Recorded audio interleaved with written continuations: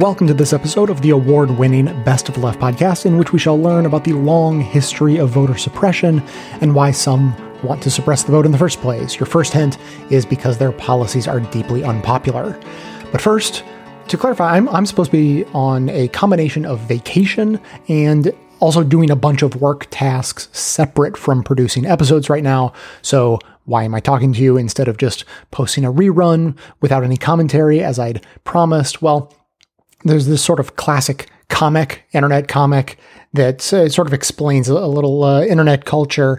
The guy is just furiously typing on his computer, and his partner from the other room calls, "Hey, are you coming to bed?" And he says, "I can't right now. Someone is wrong on the internet." I've been going through a little bit of that myself. I've been encountering people being wrong on the internet, and that has been a major distraction. And I thought, should I try to ignore it, which is really hard, or should I get it off my chest and then move on? And so I decided to get it off my chest and move on. So what I have for you today is not a rerun episode. It is a remix episode with some old clips that are as relevant today as ever, but with a huge, totally new commentary at the beginning to get us started. First, just honorable mention. I can't tell the story because if I start in on it, I'll talk for 10 straight minutes. But I had some choice comments to make about more people being wrong in their criticism of How to Be an Anti-Racist and or White Fragility, the major books available right now.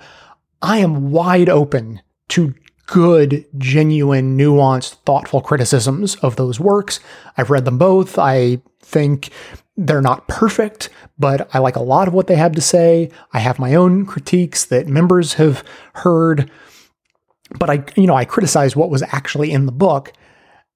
I came across yet another person who was criticizing those works and was so wrong, just like 180 degrees or 100%, like whatever analogy you want, just completely wrong about their framing, that I had to spend a bunch of time writing a detailed tweet, pulling quotes, a bunch of work like that. So if you want to make me, feel good for having gone through all that work, check out our Twitter feed right now. Obviously, it's just at Best of the Left, and it's pinned at the top because I want people to see it. I posted it and it didn't get any traction, but I thought I'd let you know so you can go see for yourself. Secondly, today, our main course, we have a new listener, which is really exciting. We don't announce every new listener that joins the show, but Trey wrote in recently. He didn't say explicitly he's brand new, but I just got that impression. He describes himself as being on the center right, but he wrote in specifically because he loved the episode on restorative justice. So I'm going to talk about Trey for a few minutes, and I want to clarify at the beginning, and I'm going to remind you later, I am not picking on Trey. I'm not mad at him. I don't think he's a bad dude, nothing like that. Not to mention he's not a public figure. And I can tell that, he is genuine.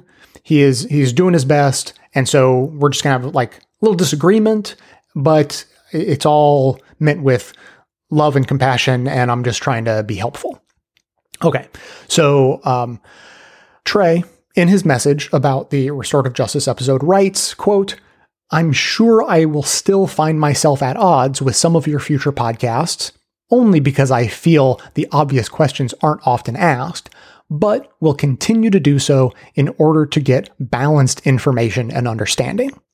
End quote. So again, just very nice message that he wrote to me about the restorative justice episode. So I thanked him for his message. And based on that comment, I said like, hey, if you hear the absence of obvious questions or the answers to obvious questions are conspicuously absent from my show, let me know. I would love to make the show better, and I don't want to like leave stuff out, glaring holes in my argument or anything like that.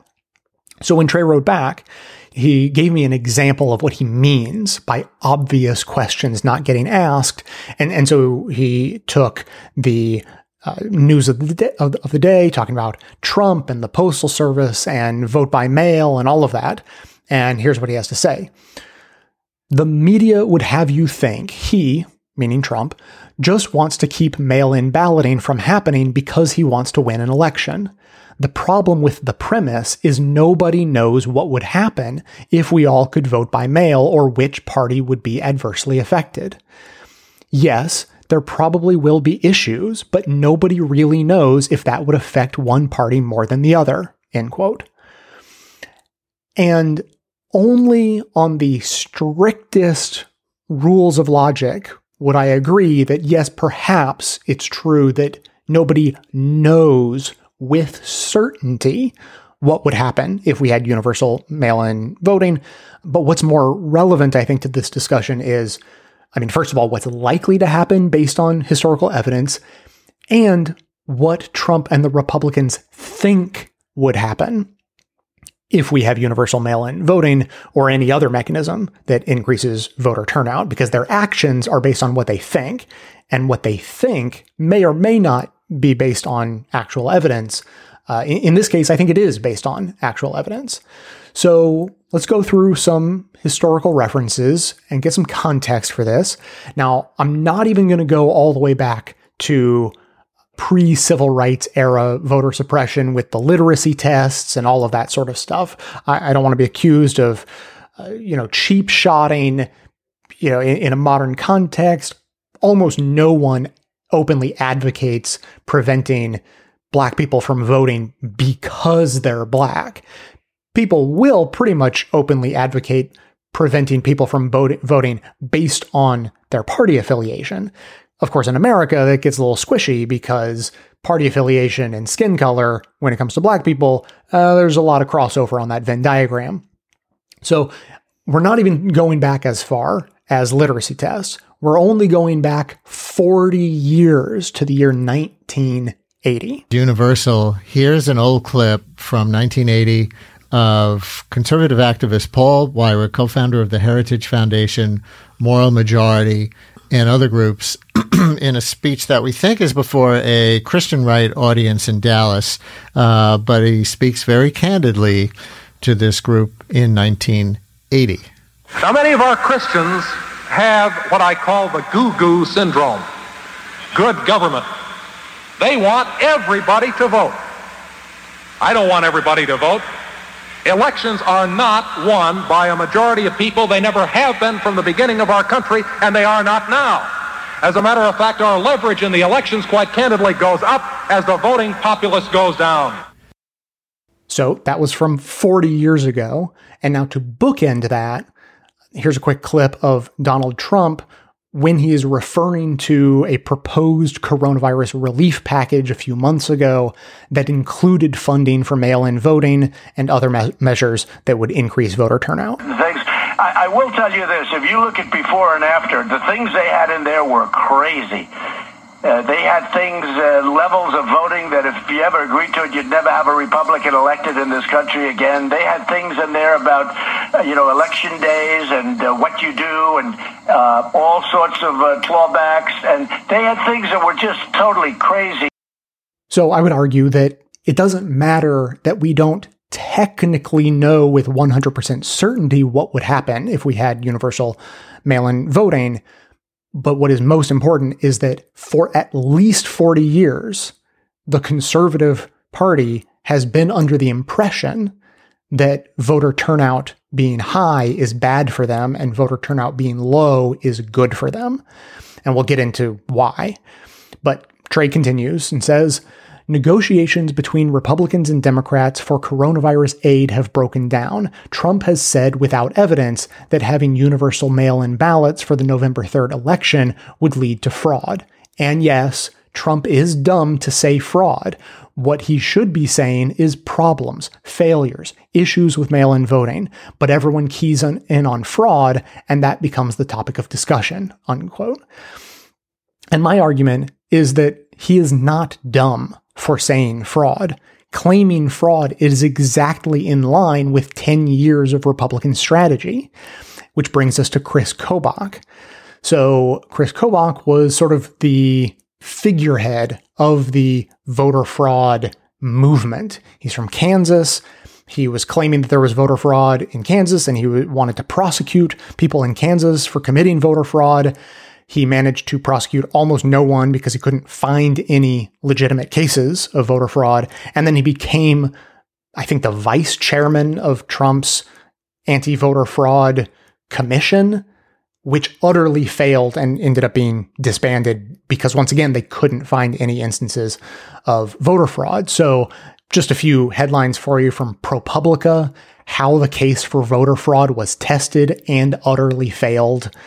Quick line from it: from a new Supreme Court ruling to a census question about citizenship, the campaign against illegal registration is thriving.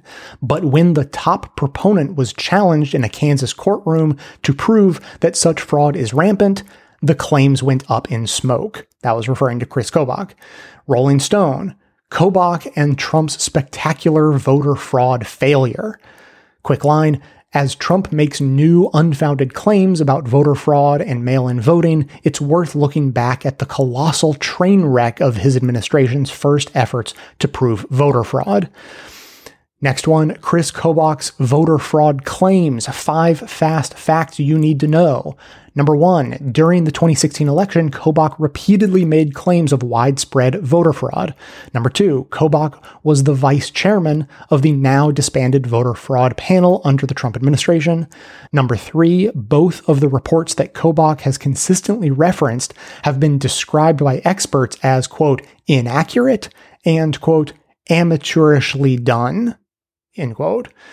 Number 4, Kobach tried to send a 20-year-old girl to jail for accidentally voting twice. Just quick word on that story is that the girl was away at college. She voted for Trump, by the way, from college, and then got a call from her mother that her mother had submitted her ballot from home as well.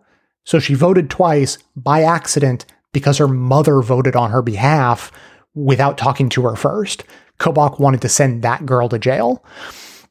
And number 5, in June, a judge called Kobach out for his unsubstantiated voter fraud claims. So it was a complete disaster. Claiming voter fraud turned up so few instances of voter fraud as to have been a massive embarrassment to everyone making the claim. Even Paul Ryan at the time, just after Trump's inauguration, agreed that there was, quote, no evidence of mass voter fraud as Trump had claimed. Okay, so why then the claims of voter fraud? Again, once you take a long view and understand the context, it is clearly to lay the groundwork for extensive voter ID laws that can be crafted in a discriminatory way. Here's from a PBS Frontline article about when North Carolina's voter ID law was struck down for having targeted Black voters, trying to prevent them from being able to vote. The article reads, a federal appeals court panel struck down North Carolina's voter ID law on Friday, overturning what's considered the broadest piece of restrictive voting legislation passed in recent years.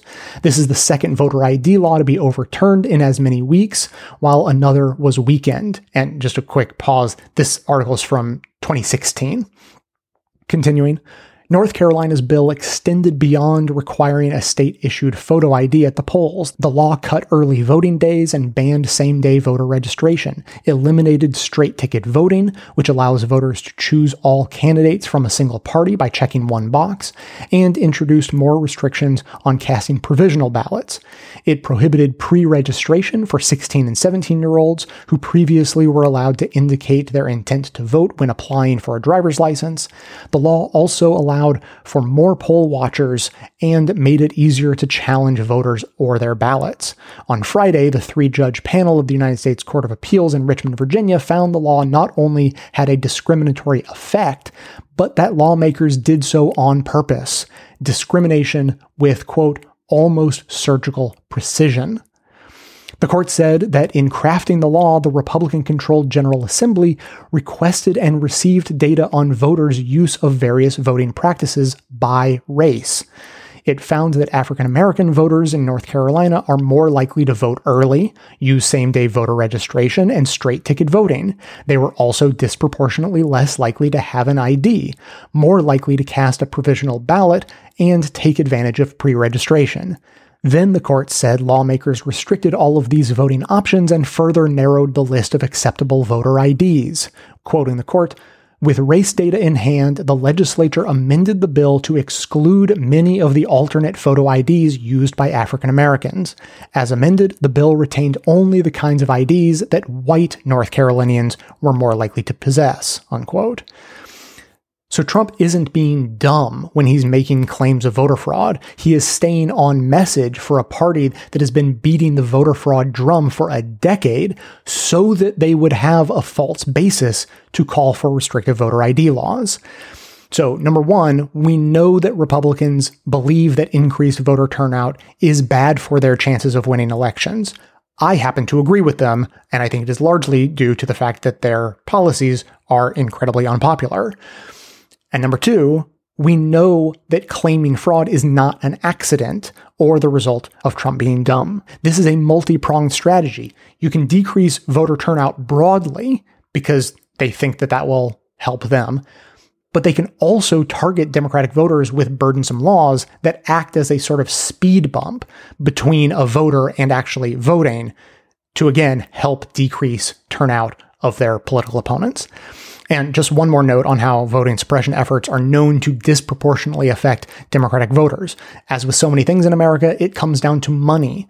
If elections happen on Tuesdays, which they do, and it's not listed as a holiday, which it's not, and there are no laws that say employers need to give their staff time off to vote, which for the most part there's not, I'm not sure if that is the case anywhere, then that is an example of how all, for instance, essential workers and anyone working an hourly job is going to have a harder time getting to the polls. And we know what kinds of workers those are, as has been laid bare by the coronavirus and the disproportionate levels of Black and brown workers who are listed as essential workers and are treated as expendable. Anyway, it's the same group of people who are going to end up having a harder time voting for all the same reasons that they're having a hard time not getting sick with coronavirus.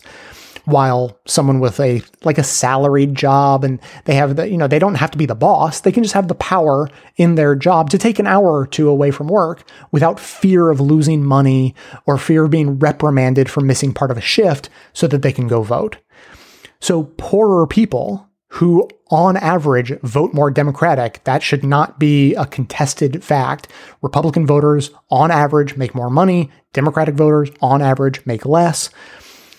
So if these people have a disproportionately hard time voting with these kinds of just everyday restrictions in place, then a system like mail-in voting, which would remove a lot of those barriers, naturally then would disproportionately benefit those same voters. Speaking of economics, here's another aspect of it. I was curious if you could talk to us a little bit about kind of the nexus between disenfranchisement and the economy, because I think there's a lot of overlap there, but I don't know that very many people have unpacked that. Racial vote suppression is class war by other means. When we talk about people who can't vote because of Mickey Mouse rules to supposedly stop voter fraud, yes, it's usually the victims can be identified by their color. They're Black voters, they're brown voters, they're Asian American voters now. But in general, we're talking about a class issue. So, for example, we take the issue of voter ID. Now, we do know that voter ID, the demand that you produce a voter ID in order to vote, which is meant to stop voter fraud. So someone can't use your name, I'm going to vote for Greg Palast. Someone steals my name and votes in my name. Well, the thing is, it started in Indiana, and in 100 years of record keeping, Indiana didn't have a single example of someone voting, using someone else's name to vote. They couldn't come up with one example. Wisconsin, one single example.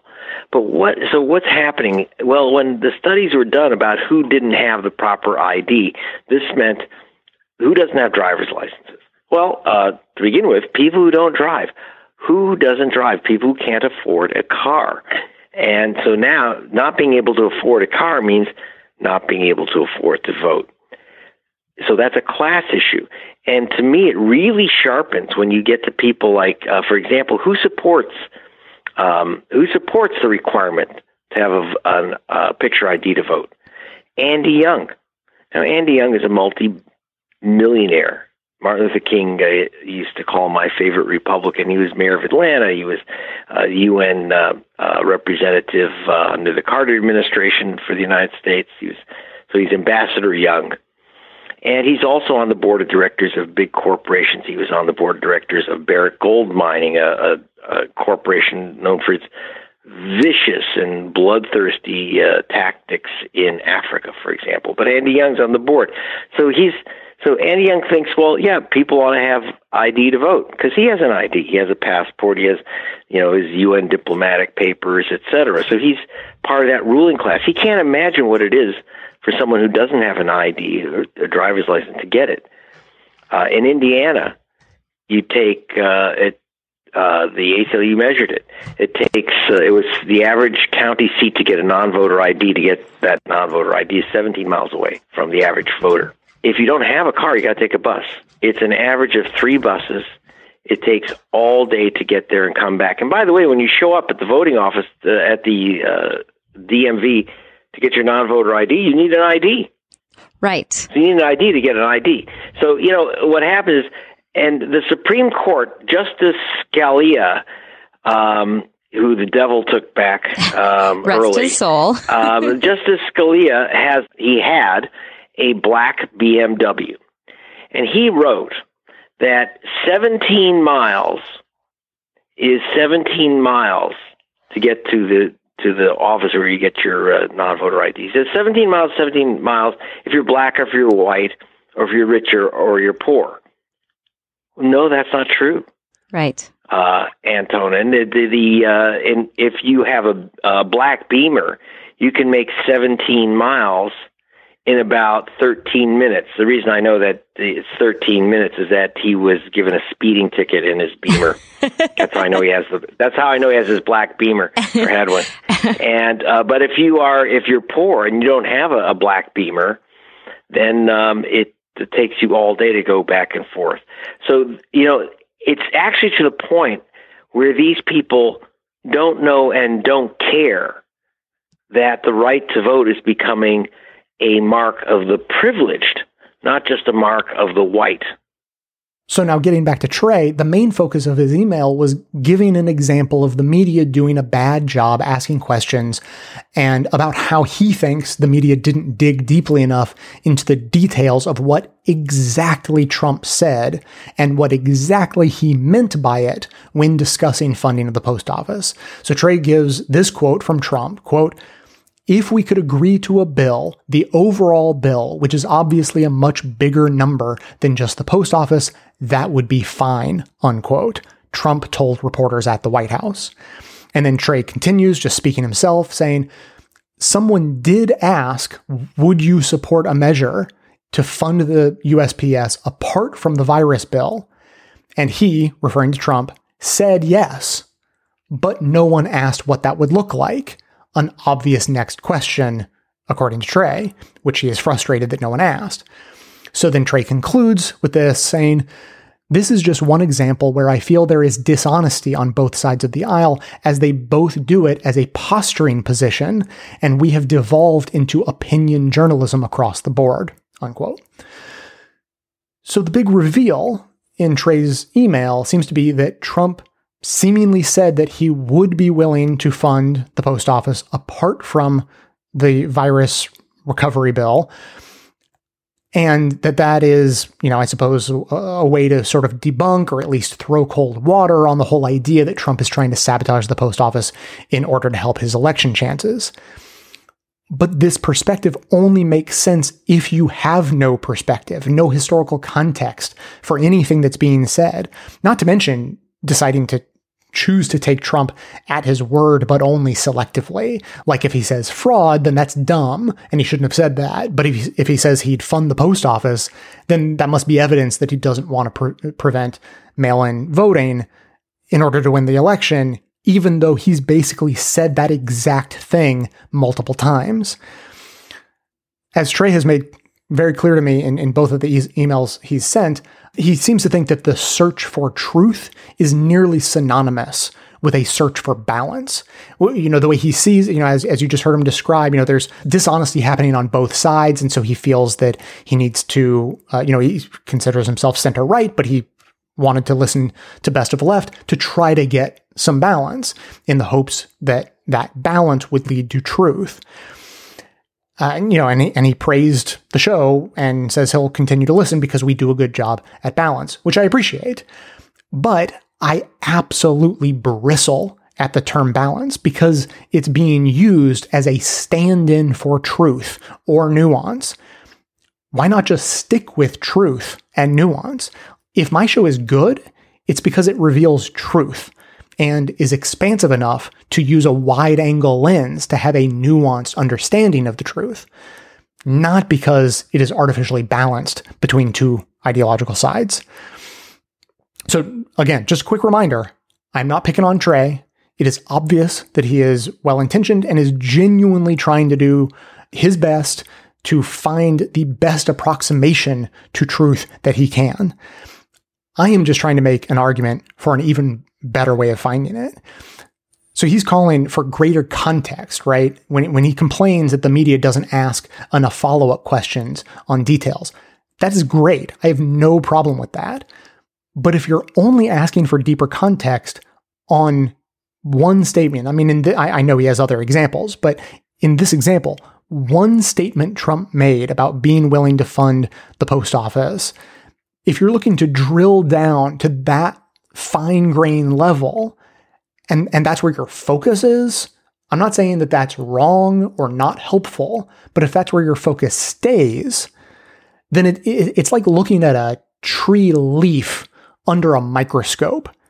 And you think like, this is interesting, but I know that if there's a forest here, I can't see it. Not I'm missing the forest for the trees, I'm missing the forest for the cells of the leaf.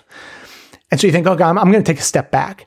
I got to see more of this picture. And so you take a step back and so you can see like the leaf and maybe a few branches around. And then you think, nope, still not a forest. I guess it was just this one tree after all. No. Take another step back. More context.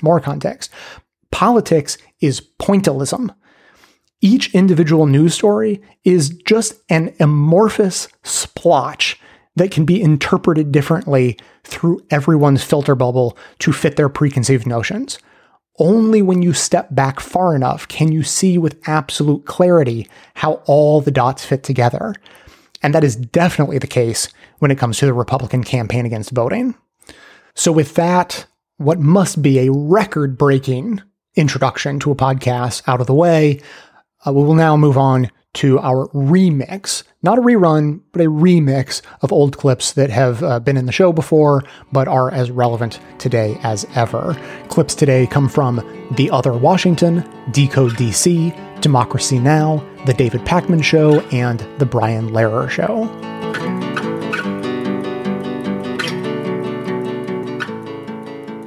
All right, Victoria, talk to me about voter fraud. Does it exist, or is it like the man on the moon? Well, I think most Americans are familiar with Tammany Hall, and they've heard all sorts of stories about, stealing elections in the 19th century, throwing ballot boxes into the river and intimidating voters. And so that kind of history is like a cloud that hangs over our contemporary understanding of voter fraud. We think it's, kind of rife, but it's not. Voter fraud is minuscule. It's sort of like saying because you've got, a pimple on your arm, it means you've got cancer running throughout your entire system. Not so. Tell me how or show me or give me some sort of nugget I can chew on if I believe in the conspiracy theory of voter fraud. Is there anything out there that you can give me? Jimmy, virtually every study that's been conducted on incidences of voter fraud in America have concluded that it is de minimis, that it is simply not there in a way that impacts our democracy and our system. Nevertheless, when you go online and kind of type in voter fraud, you're going to see news stories that come up that sort of say this election official in Kentucky was arrested because he or she switched the numbers on a machine. So you're going to see lots of little anecdotal stories of this. But when you add up all of these anecdotal stories, they amount to maybe 321 cases over 1 billion votes that have been cast in the last 5 elections. So what's happening is we're being led by stories that are very colorful about voter fraud, but we're failing to see the forest for the trees, if you will. I want to talk about this idea of, and this is my Republican friends are always so good about this. I love them. And they talk about dead people in Chicago voting. Yeah, that's it's a fabulous story, and again, virtually every single study that's been done that's tried to analyze whether or not dead people are voting has been debunked. A few years ago, there were allegations of exactly that happening in South Carolina, Jimmy, in your home state. Yep. And what happened is a group of Republicans went through and they found all of these dead people who had voted. I think they said something like 300 dead people had voted or something like that. When someone went back and carefully cross-checked the list, what they found was that there was a lot of confusion over names. So John Smith versus a John Smythe was voting, and when they actually called up the people who had voted, they found they were real people. So they weren't dead. They weren't dead. They were alive, and they actually voted. That's good, right? Nevertheless, the truth is that our voter registration rolls are and can be a little bit of a mess. And we've got extensive regulations dictating when voter rolls can be purged and cleaned up. So it makes it kind of hard for registrars of voters to clean up and to kind of wholesale eliminate people from the list. There's a good reason for that. And the reason is that we'd rather have slightly messy voter rolls than disenfranchise people en masse. So what we do is we try to make sure that when you vote, you are checked off. You present some form of identification. You know, it can be your utility bill, it can be your employer ID, your student ID, or something like that. So we make sure that the people who are coming to the polls are actual people, that they are who they say they are, and then we take their ballots.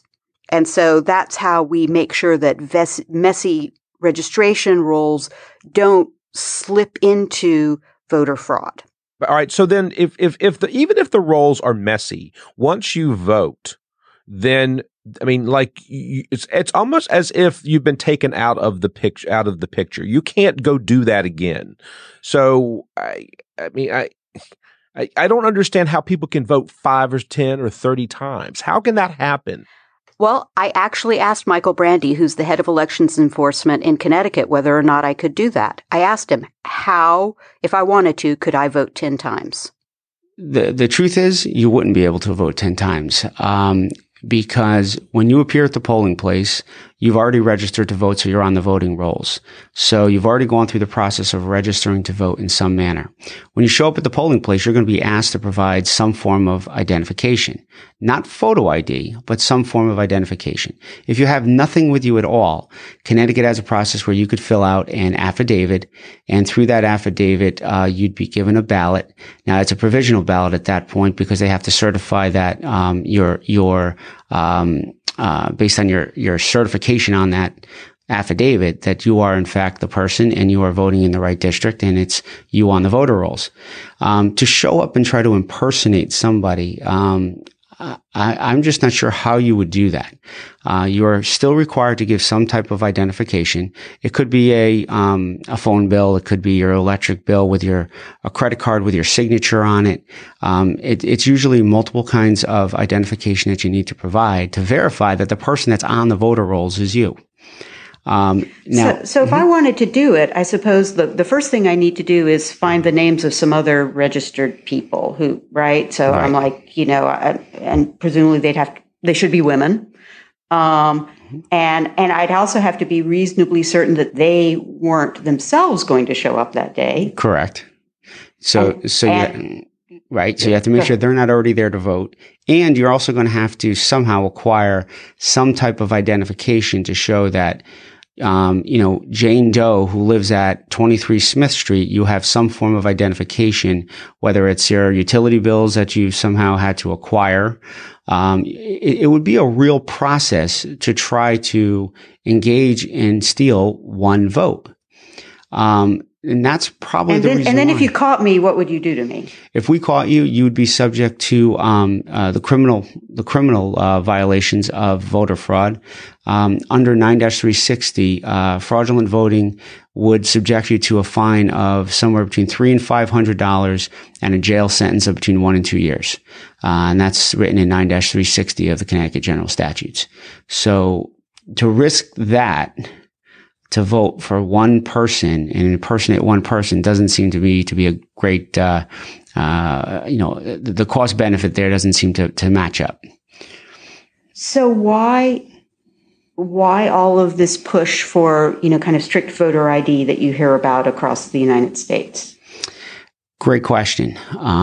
Looking in the state of Connecticut, we're just simply not seeing these types of voter impersonation situations. We don't know why a photo ID would be required.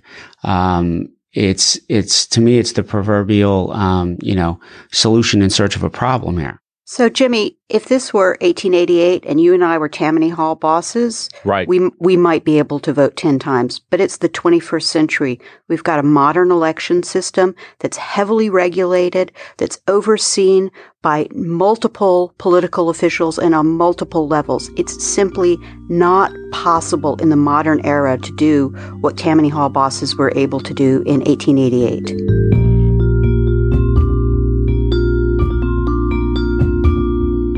Summer is all about relaxation, or maybe more accurately for this audience, summer is all about a healthy balance of action and self-care. So, for the sake of this furniture ad, I'm just going to focus on the self-care. So, after a long day of marching in the streets or contacting your elected representatives to demand justice in one way or another, lay out on a comfy new sofa from Burrow. Burrow is practical and versatile. You can assemble your sofa in minutes and add or remove seats as needed. They offer unique features that you won't find from big box furniture stores, like built-in USB chargers and durable fabric that's naturally scratch and stain resistant. Burrow is more customizable than ever, with over 23,000 ways to customize your perfect sofa. You can pick your fabric color, leg finish, armrest style, and length, add a chaise lounge or ottoman or both. And Burrow also offers a collection of affordable rugs, coffee tables, wall shelves, love seats, armchairs, ottomans, and more. And you always get fast and free shipping and zero interest financing. Get $75 off your Burrow purchase plus fast and free shipping at burrow.com/best. Check out the site for details. That's burrow.com/best for $75 off.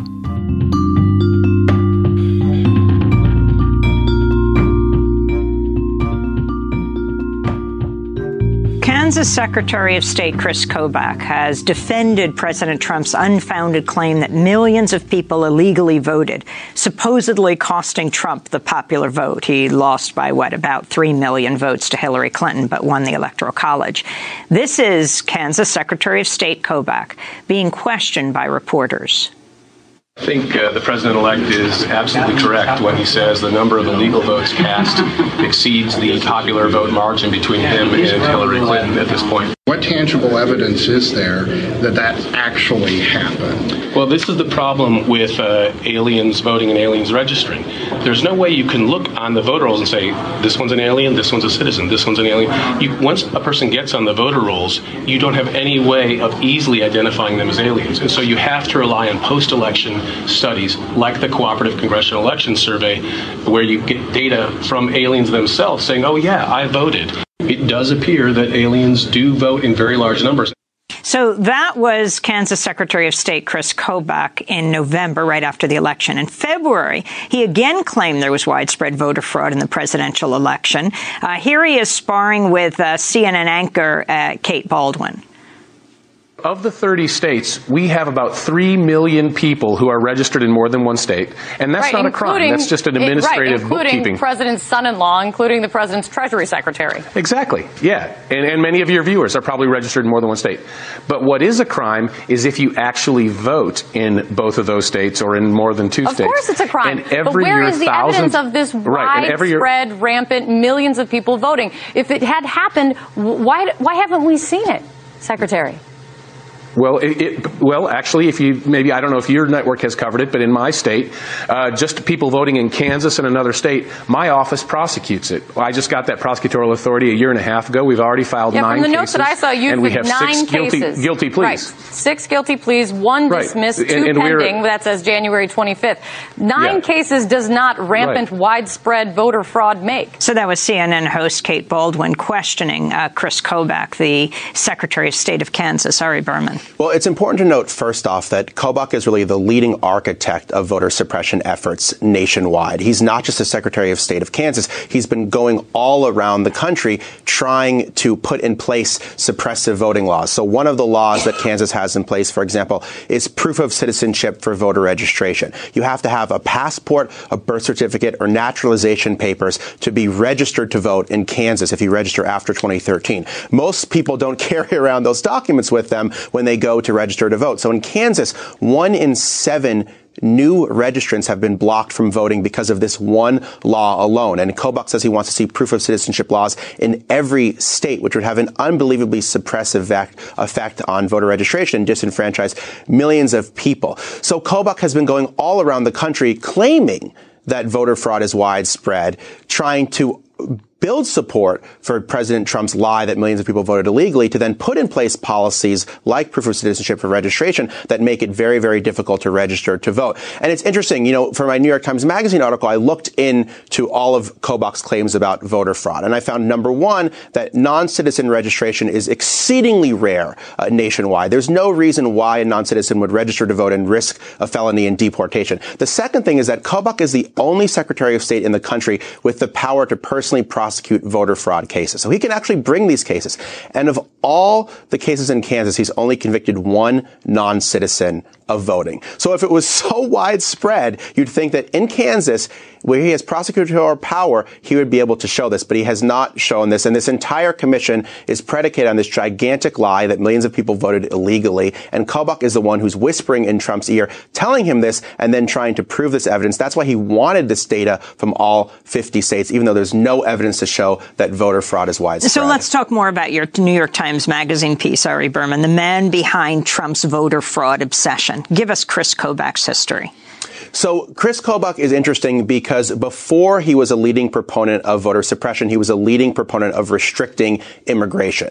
And most people think of these issues as separate. They think of immigration and they think of voting. But what Kobach has tried to do is combine these two issues. So first, he drafted all of these anti-immigration laws, like Arizona's SB 1070, which was the Papers, Please law, where police could stop anyone and check their citizenship based on reasonable suspicion if they were in the country illegally. He went all around the country drafting these laws. Then he became Secretary of State of Kansas and started drafting anti-voting laws. And basically what he was saying was that all of these people were in the country illegally and that they were voting illegally as well. So he combined anti-immigrant sentiment with policies that would restrict voting rights. And I think the goal here is twofold. First, it's to try to boost the Republican Party in terms of eliminating the pool of voters who could be citizens and then eliminating the electorate itself. But number two, to try to preserve America's shrinking white majority. He is looking at the demographics of the country. He's seeing how the demographics of the country are changing. He's seeing how white people are becoming a minority in many states. And they're pushing both anti-immigrant policies and voter suppression policies to try to protect the Republican party and try to protect the shrinking white majority in this country.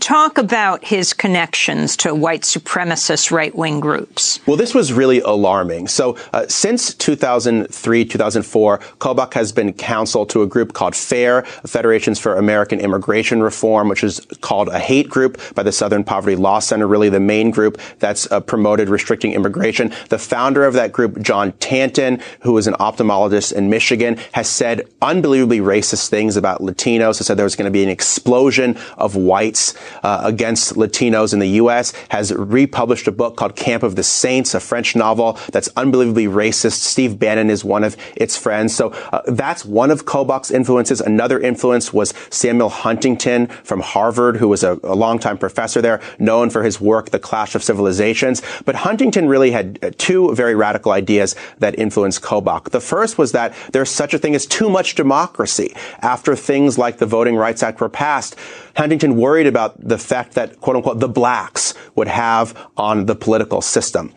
The second thing Huntington denounced was the Hispanicization of the U.S., the idea that Latino immigrants were threatening Anglo-Protestant Christian values in the U.S. And so Kobach talks about the rule of law. He talks about voter fraud. He talks about these things. Huntington was the mentor of Kobach when Kobach was at Harvard. So Kobach talks about all of these things like the rule of law and voter fraud, like it's just these common sense things. But you scratch right below the surface and you realize that his intellectual influences are really leading proponents of white nationalism and white supremacy in the U.S. His relationship with Sheriff Joe Arpaio when he was there in Arizona.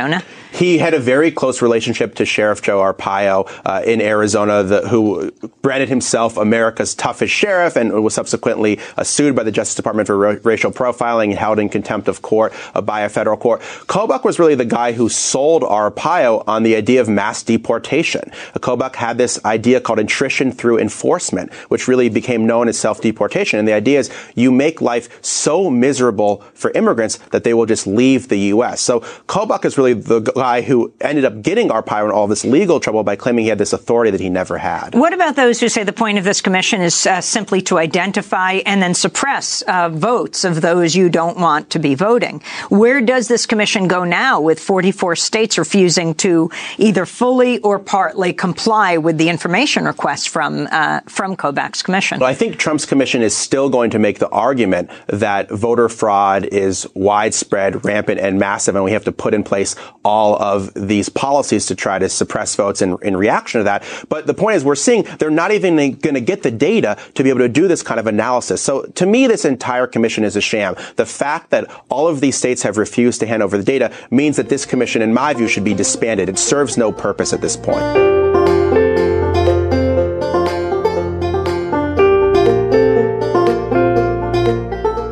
Let's talk a little bit about voter suppression. In Wisconsin in 2016, 300,000 registered voters, or about 9% of the electorate, didn't have voter IDs that adhered to Wisconsin's pretty strict voter ID laws. We now have a new study by Priorities USA, and it argues that Wisconsin's voter ID laws reduced voter turnout by 200,000 votes and disproportionately affected black voters and Democrats. 200,000 people not voting because of voter ID laws. Donald Trump won Wisconsin by only 22,748 votes. Simple math that most of us can do suggests that the new voter ID laws pushed by Republicans, including in Wisconsin, may have given Donald Trump Wisconsin in the 2016 election. The study contrasted voter turnout in states with similarly strict voter ID laws to states without such laws. We have a chart that we can put up for you related to this. And as you can see, the states that made no changes to their voter ID requirements saw turnout go up from 2012 to 2016. States that changed to go to less strict voter ID laws also saw an increase in turnout from 2012 to 2016. And as you can see at the bottom line, states that changed their voter ID laws to stricter laws saw a nearly 2% decline in voter turnout. That's something that Republicans like because Republicans do better when voter turnout is lower. Let's now go, Pat, to our next graph. Throughout the entire country, the study estimates that strict voter ID laws suppressed about 400,000 votes, again, disproportionately affecting black people. And the study compared numbers between Wisconsin and Minnesota, a state with similar demographics to Wisconsin, but no strict voter ID laws. And if you're looking at this graphic, the green line is black Minnesota voters over recent elections. And as you can see, turnout just ever so slightly lower in 2016 than in 2012. And if you look at the yellow line, you will see that black Wisconsin voters had significantly voter turnout from 2012 to 2016. This isn't the only study that says this. It's consistent with a GAO study from 2014, which showed that, yes, strict voter ID laws affected the 2012 election enough to change election results, suppressing young and minority voters. Of course, this is the case. This is what these laws are made to do. This is what Republicans want. This helps Republicans win. Remember this video, damning video, from Pennsylvania State Representative Mike Tarzai in 2012? Voter ID, which is going to allow Governor Romney to win the state of Pennsylvania. Done. Right.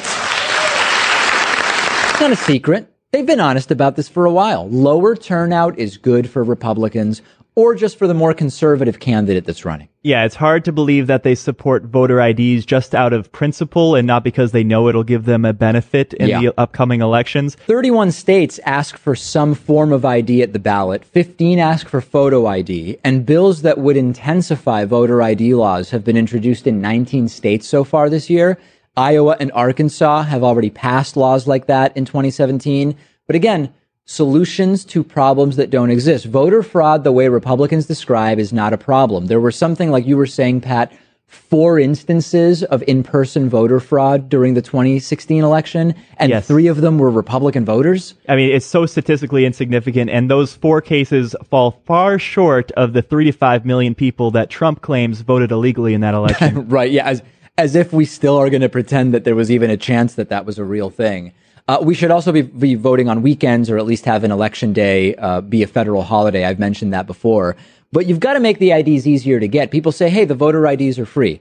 That's not really true. Very often you need documents in order to get the voting ID that you have to pay for copies of. Very often people have to travel, and often, which has costs, to the place where you can get one of those voter IDs. And also, many people who work hourly jobs during business hours have to take time off from that job in order to go and get the ID. And that's money that they're going to lose. And not only that, they could also get fired. In a lot of hourly jobs, you can't just say, I'm going to go get a voter ID, give me time off. There are repercussions for that. Yeah, and those voter IDs have to be completely free, because otherwise it violates the 24th Amendment, which bans a poll tax. If a Republican says, how hard is it to get an ID? You're just trying to get more minorities to vote.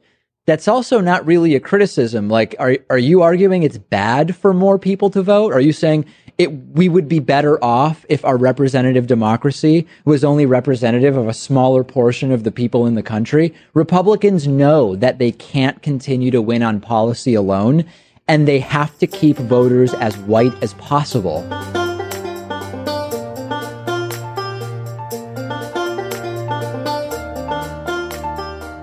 Carol Anderson is a professor of African American Studies at Emory University and the author of the award-winning book White Rage. Her new book is One Person, No Vote: How Voter Suppression is Destroying Our Democracy, and it brings her back to the show. Welcome back, Professor Anderson. Oh, thank you so much for having me, Brian. You opened the book by talking about the results in 2016 when African Americans showed up at the polls in lower numbers than in previous elections.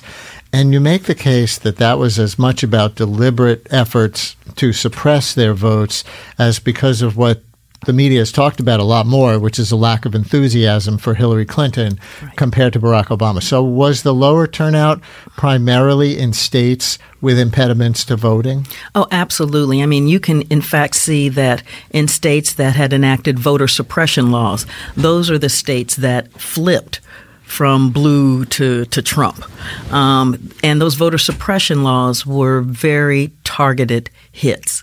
And so if we think of those votes, those states generally as in the South, Texas, North Carolina, Are they also Wisconsin, Michigan, Pennsylvania? Yes, they absolutely are. And that is because the drive for this latest wave of voter suppression have been the Republicans. And so where you are seeing Republican governments where the legislature and the governor are both Republicans, that's where you're seeing the implementation of a lot of these horrific laws. You review in the book the history of anti-black voter suppression that dates from Reconstruction, things like poll taxes and literacy tests that people know if they know history, and how the 1965 Voting Rights Act finally resulted in an end to many of those things. And yet something has changed back after the Supreme Court decision that many see as eviscerating that law. Remind us of that. Yeah, and that evisceration was the Shelby County v. Holder decision in 2013 by the U.S. Supreme Court, where in a 5-4 decision written by Chief Justice John Roberts, he argued that the Voting Rights Act was no longer necessary because of the rampant racism that had required the Voting Rights Act in the first place was no longer active in the United States. He said that the law was basically calcified because so few districts had been bailed out of the pre-clearance provisions of the Voting Rights Act. And so one thing that's changed is that since a Democratic president, LBJ, pushed through the Voting Rights Act, the Republicans, rather than the Southern Democrats, became the party resisting expansion of voting access. Absolutely, because what you had with the Southern strategy is you had those Southern Democrats being wooed into the party, particularly in 1968 and solidified in 1980, first by Nixon and then by Reagan. And so it just took that kind of virulent white supremacy that operated in policy-wise in the Democratic Party and moved it into the Republican Party. President Trump was elected without winning the popular vote, the second time that has happened in recent history. Of course, George W. Bush won that way in 2000, once Florida's electoral votes were given to him. You see a through line between the two results, but not just what happened in Florida, also in Missouri, and particularly voting in St. Louis, and especially the now what we think of as Trumpian idea that widespread voter fraud needed to be addressed. Give us some of that backstory. Yeah, so some of that backstory with St. Louis is that the St. Louis Board of Elections had illegally purged almost 50,000 voters who were primarily in Democratic precincts, purged them from the voter rolls, and didn't inform them. So this is a clearly illegal purge. People came to the voting precinct to vote, found out they weren't on the rolls, but the poll workers didn't have any way to verify it. They couldn't call in because the lines were jammed. People were sent downtown to the Board of Elections, left there for hours trying to figure it out. The polls are getting ready to close. Democrats get a court order to keep the polls open for 3 additional hours to deal with this backlog. Republicans came back and immediately had a court shut down the polls within 45 minutes, hollering that this was about massive voter fraud. And in case anyone is in doubt that the goal of greater voter access is universal, here's an old clip from 1980 of conservative activist Paul Weyrich, co-founder of the Heritage Foundation, Moral Majority, and other groups, in a speech that we think is before a Christian right audience in Dallas, but he speaks very candidly to this group in 1980. Now, many of our Christians have what I call the goo-goo syndrome. Good government. They want everybody to vote. I don't want everybody to vote. Elections are not won by a majority of people. They never have been from the beginning of our country, and they are not now. As a matter of fact, our leverage in the elections, quite candidly, goes up as the voting populace goes down. Gasp. Yes. That was candid. That was candid, and that's the blueprint. That's the blueprint. Let's take a call of pushback, I think, from Leonardo and Yaphank. Hello, Leonardo. You're on WNYC. Hey, can you hear me? Sure can. Okay. My background is kind of diverse, but part of it includes many years working for the Board of Elections. And I have to tell you that I have a big problem believing that anyone is trying to suppress minorities. And I'm going to tell you the primary reason why. The truth of the matter is, minorities make up such a small number of the actual voters that it's hard to believe that anyone really would care whether or not they're voting. I have seen this year after year after year, and it happens all the time. And I'm going to go slightly off track here and talk about the recent decision in New York to allow individuals who are on parole and or probation to vote. And everyone is making a big stink about that. The truth of the matter is that over 98% of men who are incarcerated have never voted. So they're not going to go out and vote. So I'm believing that anyone is targeting minorities. Leonardo, I'm going to leave it there because our time is short and get a response. Frankly, I think that's just naive. There's just so much history that proves it. It's so much history that proves that. The targeting, particularly of African Americans, but there's also the targeting of Latinos, and it's well documented. It's North Carolina, where the Fourth Circuit says that the state legislature targeted African Americans with nearly surgical precision. One of the ways they did it with early voting. The impact of that was that black voter turnout in early voting went down by 8.5%. That means a lot in North Carolina. And with respect to probation and parole, there are pushes on both sides, right? So there are movements to try to expand the numbers of voters who might be disproportionately African American. Unfortunately, when we're talking about that population, I guess that's a push and pull over the years. After you've served your time for a crime, how long should you continue to lose your right to vote for? Right, because in Florida, you have permanent felony disfranchisement. What that means is we have 6.2 million people in the United States who are disfranchised because of a felony conviction. In Florida, 1.6 million of them reside in Florida.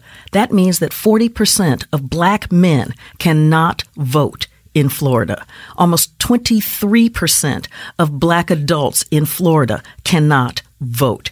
Now, they get counted in the census so that Florida gets the kind of representation that they want in the House of Congress, in the U.S. Congress, but they don't have the ability to vote. It's almost like the 3/5 rule again.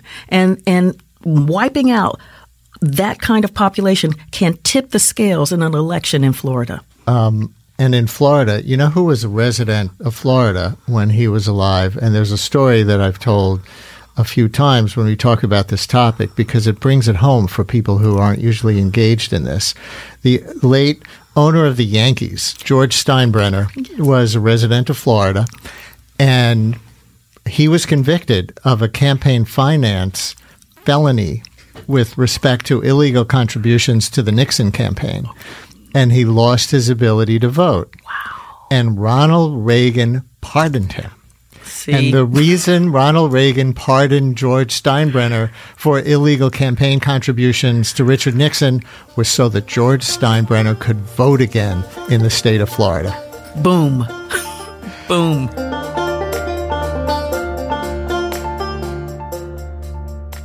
How much time did you have to take off this year to cast a ballot? I had a hard time finding the stamp in my wallet. Which is where you keep your stamps. Which is where I keep my stamps. And you only have them for voting. I only have them for voting because Washington is one of 3 states now, which is an all vote by mail state. Correct. Which means that we get our ballots in the mail. We fill them out on our own time. We put a stamp on them. We drop them in the mail, or we drop them without a stamp in a drop box, and your ballots are counted. There's no waiting in line. There's no broken polling machines. You don't have to go anywhere. No. I voted in my jammies this year with like a hot toddy in my hand. Paul, did you take off any time to vote? I did not. I voted in an evening. I sat down with the voter's guide that was provided to me and went through and made choices based on that. And so you also got to have resources with you, which is the other great thing. It's an open book test. It is an open book test. Yeah, you get to have your notes, and you can like Google and I look had at the stuff. Google. Yes, yes. And I did. I'm a snail mail guy. I like mailing things, so I always have my Batman stamps. Although now I have some Wonder Woman stamps on my fridge that I'm very excited about using. Still with her, huh? Yes, but I do think that it would be great if Washington State had postage paid, because that is a barrier for voters. Yeah, so I think that's a really good point. And King County has been experimenting with a little bit of postage paid recently. A couple of the really small, like school, like one on Vashon Island, I think. They've been trying it out to see whether or not it increases voter turnout, which it has. And the real question is whether or not it's like worth the cost. But we've already cut the cost by doing vote by mail. You know, to borrow a title from your guest's, your later guest's book, we want the best democracy money can buy. And if the cost of it is a first class stamp, I think it's a bargain. Right? And also, by the way, that's just money that goes from one government hand to the other, because it's the post office, which I think we all agree is something that we want to keep operational and help support. So the great thing for folks outside of the West Coast who aren't used to the whole vote by mail thing, there's vote by mail in every state. In every state, in every jurisdiction, you can get an absentee ballot. The question is, what are your absentee ballot laws? Is it something that you can only do if you verify you're going to be out of state, the way it is in my native Pennsylvania? Is it something you can request every time regardless? Or is it something where you can put yourself as a permanent absentee, as you can do in some states? In Washington, there's no choice. Everybody is essentially an absentee voter and gets their ballots in the mail. And the great thing about this is that much of the voter suppression laws that you see going around nationwide, voter ID, etc., is intended specifically to suppress the vote. And you can't do any of that stuff with vote by mail because there's no polling place. There's no ID to show. You're either a registered voter or you're not. And if by chance your ballot doesn't show up, you've got 3 weeks. You can request another ballot. You can go online and print one out. You can print it like the day it's due. Like you can print it. I was telling people, if you've lost your ballot, like that does not mean that you're out of the game. We make it very easy, even though we don't pay postage, for people to vote. I personally have never waited in line to vote. I have never had to go to a polling place. My entire voting life, I grew up in Oregon and now I'm here. I have been able to mail my ballot in. And the idea that I would have had to take a day off of my job as a waitress to stand in line, like I wouldn't have done it. I can tell you that I wouldn't have done it. And so even that, like the fact that the rest of the country has been so slow to adopt vote by mail, I think is very indicative of the larger view about like who gets to vote and who can vote. Voting day is not a national holiday. You can't I can't imagine calling in sick. It is a crime against our democracy every election day when you see those scenes of people waiting in lines for hours where they have to go to court to extend the hours of the polling places because they've run out of ballots or a machine is broken. It doesn't happen here in Washington State. It never happens here in Washington State. Republicans could take over. We have a Republican Secretary of State. It still doesn't happen. I mean, she is trying her damnedest to make it a little harder by adopting Real ID, but she's not evil by national Republican standards. No, she is not. It's all relative. So one of the first things I think, if you made me benevolent dictator, I would do is do national vote by mail. Yeah. Where everybody has the right to be a permanent absentee voter.